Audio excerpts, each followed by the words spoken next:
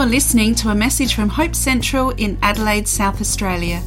If you would like to know more about Hope Central or any of our ministries, please visit hopecentral.org.au.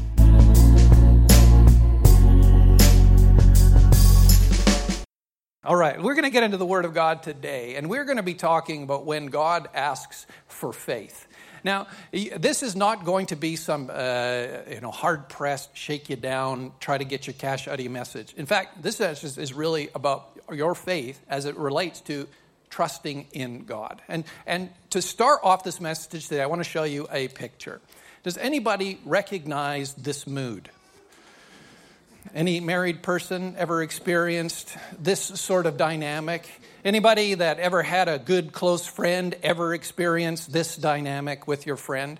This is a reality. This is a reality that I have seen many, many times. Not only in my own relationship, as I've wondered why Jody no longer loves me, but I've also, she really does love me, but we've had our sad moments too when she has placed her fingers on her forehead and wondered what's wrong with me. And I have resolutely looked off into the distance until some miracle changes things. But I've also sat down with a lot of couples over my years and seen this exact kind of behavior. And even more fun than this behavior, when they literally turn away from each other and are not talking, when they actually look at each other and are shut down. Inside, they're facing each other, and on the outside, they're facing each other. On the inside, they're looking away. Do you know what that feels like?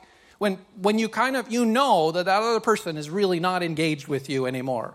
You're close to them, and they're close to you, and it is an awkward relationship. Now, this is something that is so typical of people and God. I know that we do this with each other. When Ash disappoints me, or sometimes I to his face. That we get upset with one another in the way that we've let one another down, and we close down. Now, this is the reality that we express with God all of the time. I want to share with you a picture that Jesus showed about the way it's supposed to be. And in this picture, what happened is that Jesus has gone away. He's telling this parable about after he was raised from the dead and ascends into heaven. He gives a promise that he's going to come back. But he says, before I go, I'm going to entrust myself and my abilities and my gifts to the different people that will follow me and love me. So he makes a contribution to people. And then when he comes back, he's going to see the result. And the first part of that result is when he comes back, there are two people that he meets, or two people that respond to him. It says, after a long time, the master of those servants came and settled accounts with them. And he who had received the 5 talents came forward, bringing 5 talents more, saying, Master, you delivered to me 5 talents. Here, I've made 5 talents more. And the master said to him, well done, good and faithful servant. You've been faithful over a little. I will set you over much. Enter the joy of the master. Don't you just love that? There is so much joy going on that when Jesus comes back, he is hands up for high fives. And the people of the earth who follow him are hands up for high fives. It's fantastic. It's great. You're great. We're great. Isn't it great? Am I shouting a lot? Wouldn't you be glad every time you came home, that's the way your wife greeted you? Wouldn't you be glad your husband, when you came home, that he greeted you with that kind of joy? Children, wouldn't it be great if your parents greeted you like that? Parents, wouldn't it be great if your children greeted you like that? Wouldn't it be great if we were all just happy? Wouldn't it be great if you were a boss and your employees greeted you like that? You were gone for a week. Don't worry, we've doubled the business. It's fantastic. You're going to make so much money. Wouldn't it be great if you were the employer and the boss came into the business and said, this is so fantastic. We're all winning. You see, when it works, it's happy and joyful, isn't it? When it works, it's full of honest people giving all of their hearts. When marriages work, it's when there's joy abounding. When relationships work, it's when people want to give and there's no holdback. It's joy, joy, joy. But Jesus has told this story because of the contrast he wants to share. There's one person that has a totally different attitude. It says the one he also had received the 1 talent came forward saying, Master, I knew you to be a hard man, reaping where you did not sow, gathering where you scattered no seed. And so I was afraid. And I went and I hid your talent in the ground. Here, have what is yours. Isn't that, you can feel the love? Isn't that just a warm thing? This is probably something most of us experience more often, is the withdrawal type, the measured type of relationship. People, you come home and your wife says to you, I know you're just such a tough guy. You want everything, you demand everything. Here's your food. Here's your stuff. Here's your care. Here's your love. Or the husband saying the same things to the wife. It is such a classic thing for people to become measured and withdrawn when we see other people as demanding. And this person's attitude changed when they saw God as demanding. Now, here's the question. Is God really demanding? Does God ask a lot of us?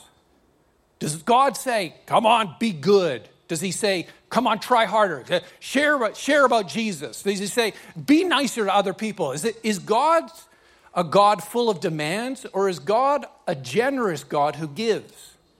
And I think we want to talk about that today, because religion is something that mankind invented.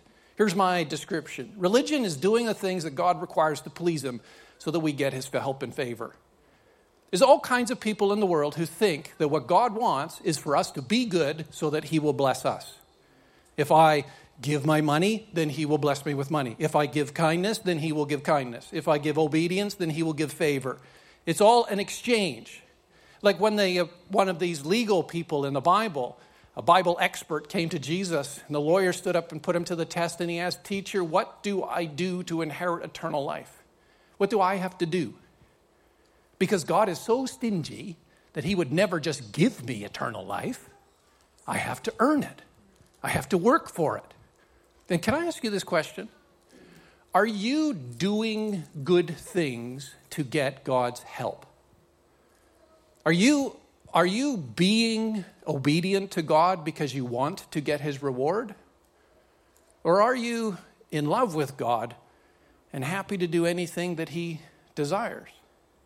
You see, religion is something that we do, and then we get super disappointed when God doesn't do his side of the equation. Like we think, we're God. Look at how good I am, God. Look how faithful I am, God. Look at all this stuff I'm doing. And then when God doesn't respond with the payday, which, whatever your payday is, happy life, no conflict, lots of money, holidays on the beach. Or what about a life with no pain or no sickness, or no disappointment? See, when God doesn't hold up his end of the bargain, a bargain he never agreed to, we get disappointment with God. We get anger at God. We become fearful of God. And then we have withdrawal from God. And then we have stinginess with God. Can I say this? God never struck the religion bargain. He never once said, I will only bless you if you're good. Because the truth is, he has blessed us before we were good. Before we even cared to be good. He acted first. And he never ever made a religious deal with us. He said, we will love one another or we will have no relationship at all. So I want to ask you this question. Do you have withdrawal patterns in your life? Withdrawal from God. Withdrawal from people. What happens in the withdrawal patterns, first there's less passion. You don't want to see them as much. Don't want to be around them as much. You don't have a desire. There's no excitement. Just not interested. Then there's less interaction because there's no draw. There's no desire. And then, of course, that leads then to a lot of false assumptions. Because you're no longer hearing from each other, communicating. You decide, well, that person didn't like me, so I'm not going to like them. And God didn't do for me, so I'm not going to do for God. And then eventually we have more hostility with God. And there actually is, perhaps, can you just pay attention to me just for a second? There actually could be something in your heart that is angry at God. I just want to put it out there. And let's talk about this. Are you passive-aggressive in your relationship with God? Does everybody know what passive-aggressive is? I know people throw that word around, passive-aggressive. That person is so passive-aggressive. What does that even mean? Well, it's a psychological description, really. What does it mean? I'm going to put a chart up for you and see if you can find yourself on it. You see, passive-aggressive looks different ways. If you're a passive person, you just can't say no. You avoid conflicts at all costs. You let other people take advantage of you, and you feel like a victim. I won't ask for hands up. But then if you're mildly passive-aggressive, you're not aware that you're angry, but you do think about revenge. You feel resentful, and you act unhappy to make a point. You ever met those people? They're just a little bit saddish. They're not happy you're happy. They're sadding you. And then, of course, you have the passive-aggressive. You deny that you're angry. You actually are angry, but you're in full denial. You use sarcasm a lot. You plan revenge. You try to get them back in secret. And, of course, there is the fully aggressive, and there are a lot of people who are like this as well, deliberately hurting others, raise their voice and yell, physically aggressive, and they act in anger. Imagine, if you could just for a moment, I go to the fridge and open it up to discover one last piece of cake. And I say to my wife, Jody, "Do you mind if I eat this last piece of cake?" And she says, "Sure, Joe. You go right ahead and have the last piece." Do you get what I'm saying? Right? Does she want me to have that last piece? Not at all. But she's already made a pile of assumptions about my greed, about always getting the last piece of cake for myself, about my sense of entitlement, about my sense of worth of cake, about perhaps the expanding level of my waistline. You see, we all have a lot of subtleties in our communication, don't we? Right? We don't always come right out and say it. "No, you fat pig, leave it for me." Do you know what I'm saying? We just don't. "I'm ticked at you. You suck a lot. No cake for you." That I could understand. The subtleties, now Jody would never say such things to me, and you know that, but we have this sort of hostility thing that goes on underneath. And God knows that we're not totally pleased with him. God knows that we're not super happy with him. "Here's your money, God." Like the person in the parable, "Here's what you can have, what is yours. But my heart is not with you."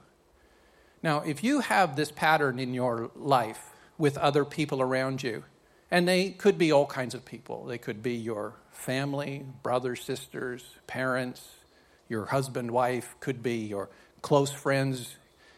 These kinds of patterns show up everywhere. What you really need to understand is that there is a pain that has created an anger. There has been an expectation that has been unmet, and it might not even be that person who caused it. They're just on the receiving end of it. And we get this passive-aggressive disappointment. And what my concern is, do you have that towards God? "I'm in pain, God. You didn't do what you were supposed to do. Why didn't you stop them from hurting me? Why do I have to do this? It's not fair." And in brackets, it's the religion of "I deserve better. I did for you, God. What are you doing for me?"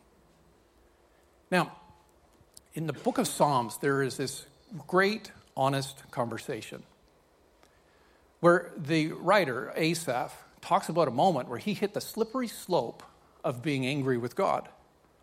Now, he says, "Truly God is good to Israel, to those who are pure in heart. But as for me, my feet had almost stumbled. My steps had nearly slipped because I was envious of the arrogant when I saw the prosperity of the wicked." Because here's what we do.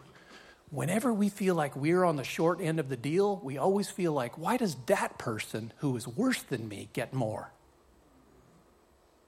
That person is a jerk and they're healthier than me. That person is greedy and stingy and they have more. Why them and not me? And that comparison is the slippery slope where we withdraw from God and go, you're not being fair to me because look what you're letting them get away with.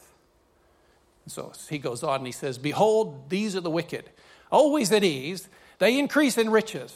All in vain have I kept my heart clean and washed my hands in innocent. For all the day long I have been stricken and rebuked every morning. But God, why do you give me tough times when they'll get easy times? Why are the wicked prospering and I'm getting a sucky life? See, we ask these questions and then we withdraw. And so I love how he resolves it. He says, when my soul was embittered, when I was pricked in heart, I was brutish and ignorant. I was like a beast towards you. This is a man speaking to God. But look what he says about God's behavior. Nevertheless, I am continually with you, and you hold my right hand. You guide me with your counsel, and afterwards you receive me to glory. Do you notice that if the two people seated and one has they both have their backs, what God is actually saying is, my back is not to you, and I am not closed towards you, and my arms are open to you all of the time, and I'm holding your hand. I'm hanging on to you, and I have never once changed. God is not religious. He is not demanding. He is giving. Nevertheless, even though you are a sulky little puppy, I'm nice to you. So, God does not believe in religion. In fact, one day the people came to ask Jesus. They said to him, what must we do to be doing the works of God? What are we supposed to be doing here? And Jesus answered him, this is the work of God, that you believe in him whom he has sent. Could you possibly please just trust me? Believe in me, Jesus is saying. And it is both believe to be saved, but also believe in my character. Believe in what you've just seen. Believe in me. Jesus is saying, I'm God. I'm the one. When you are complaining about God, have a look at my life. Am I like you think God is? Jesus is saying, why don't you ask this question? Who am I?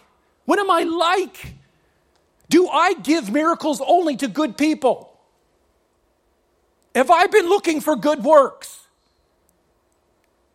Jesus is saying, no, put your faith in me, not in that fake God that you made up or that some priest told you about or some book led you to believe or some doubt or fear in your heart led you to agree with. That's not the real God. I'm the real God. You know what I'm like? I do good things for bad people.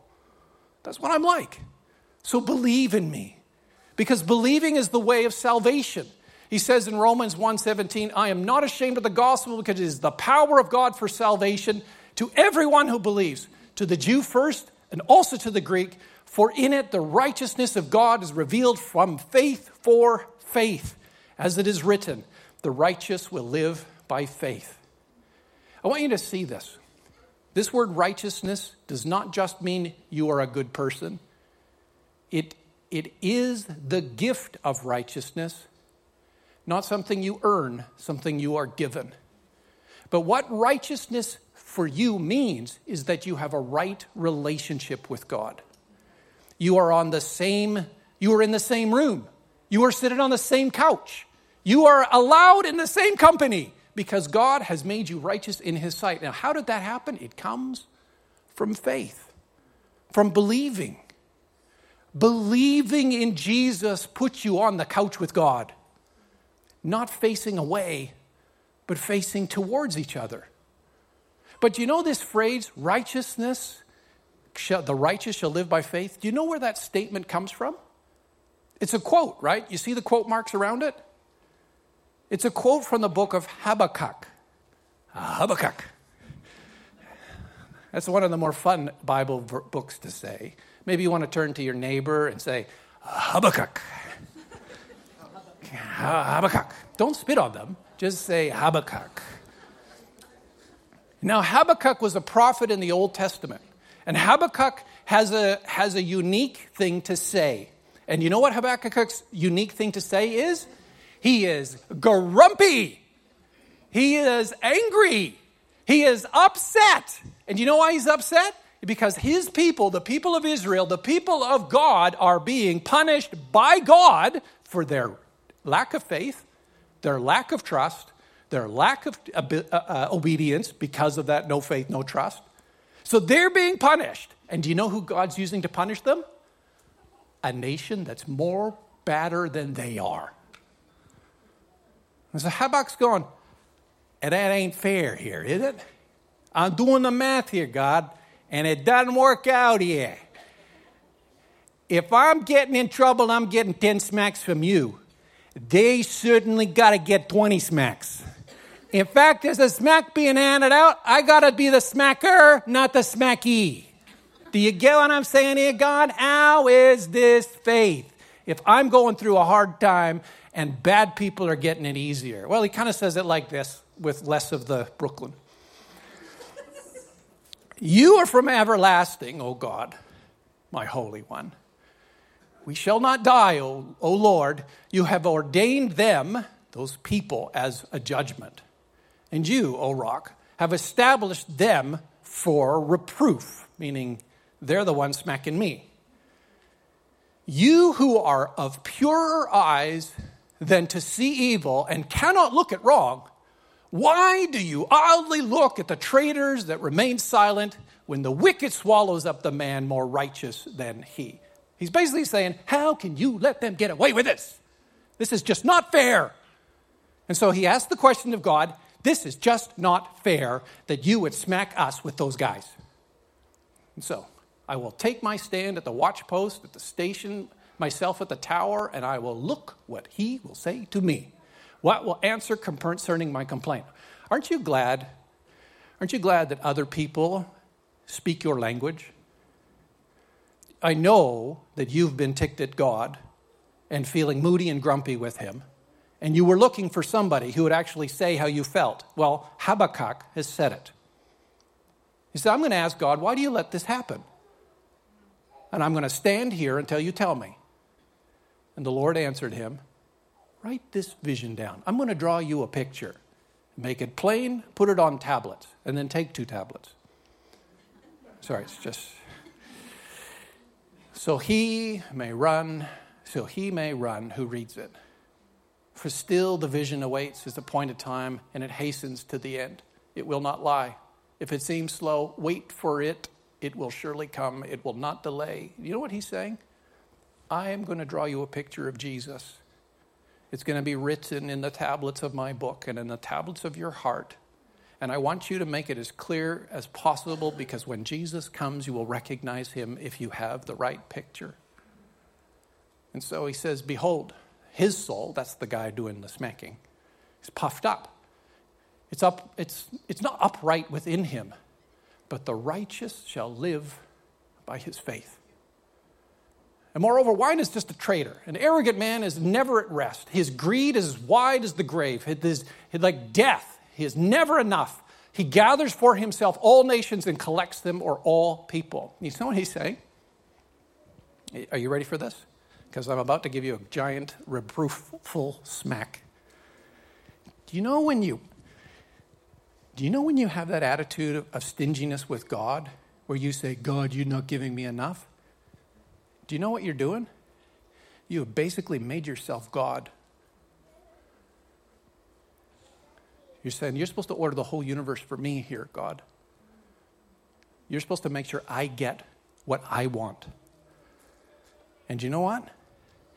That craving to be like God is like living in the grave. It will consume you and destroy you, and you will never, ever, ever in your life be satisfied, because you always think about yourself. You will never at once be at peace. And see, God is trying to rescue you here by these words and saying, turn your arrogant, stinking butt around on that couch and look at me. I'm a lot nicer than you think I am. And if you ever thought we got into this deal where you work for me and then I give you stuff, I never bargained that. We got one thing here. We love each other. And that's all we got. And so, God never ever endorses evil, but God can use any evil for our good. Our spiritual lives then depend on faith, trust, because bad things are going to happen to you and things are not going to work out. And the earth is not your home, so it will never ever satisfy you like heaven. And you have got to believe in God the entire journey. And you will live by that faith. And God is simply asking you this: trust me. Trust me. I'm good. And so, have you withdrawn from God? Maybe you've never really trusted God. Are you working for God's help in your life? Do you live a self-protective life? I want to say this to you. Even in your pain and doubt, God is asking for faith. Even though you don't understand, He still is asking for you to believe. You're not going to figure this out. You're going to trust it out. In every act of obedience, God is still asking for faith. Even when you do the right thing, it's never so that you get something. And in renewing your joy in your salvation, God is asking you for faith. Can I just ask you to be honest with yourself for one moment? Because the passive-aggressive person denies that they're angry. But if you have felt this wounding, that God hasn't done enough, and you have turned away, and you don't have the joy of, what? You're here, you're amazing, I can't believe it, I'm so excited, you are awesome. If you've lost that joy, or you've never experienced that joy, it's because you don't know Jesus. Walk with Him, turn to Him, open up your heart, let Him heal the anger and the wounds and the hurt, and finally be honest with Him and say, God, I'm broken and I'm angry, but I believe you're better. So let's pray together. Father, there's a lot of things that happen in our life that make us doubt you or fear you or wonder about what you're really doing or feeling a sense of not being protected or helped at times when we really needed you or really felt threatened. And Lord, everybody's journey here is different, and I have no idea the pain that is on other people's hearts, but you know the pain. And so, Lord, I pray that by your Holy Spirit that you would bring the comfort that you have that allow people to release their anger, their disappointment, and their hurt. Lord, if you hold us, we can be true to ourselves. We can be as angry as we need to be and as honest as we need to be so that we can become as whole as we need to be. So I pray, Holy Spirit, that you would just come and bring your comfort and love to all of us here and those watching online, those who need you, so that we feel as though we are not sitting on that couch of life alone and that you are not turned away from us, but you are turned towards us with arms outstretched, embracing us. Can I ask that if you have experienced disappointment in your life, something that stole your innocence, something that ruined your trust, something that made it hard for you to be free, something that closed you down, something you've made you feel like the world is not safe. If you have experienced that, can I ask you that you bring that pain to God? Say, Father, I don't know why these things have happened, but they have so hurt me. I've become wounded on the inside and fearful. And so I pray, Father, for your help to deal with this pain. But you're the one I'm going to trust in this. I'm not going to turn away from you anymore. And I pray, Father, that you would restore my inmost being so that I again have that joy of salvation, that joy of knowing that you are loving and kind and full of grace and generosity towards me, that you want to give me things and not demand things from me, so that my heart becomes whole and that my attitude becomes free, so that I can be generous in every area of my life with you and the world who needs love. Father, I thank you, Lord, that your plan is bigger than I see. And I put my trust in you and ask, Father, that you would restore and renew my faith so I can walk with confidence with you and live a fruitful life. Thank you for this healing now through Jesus Christ. Amen.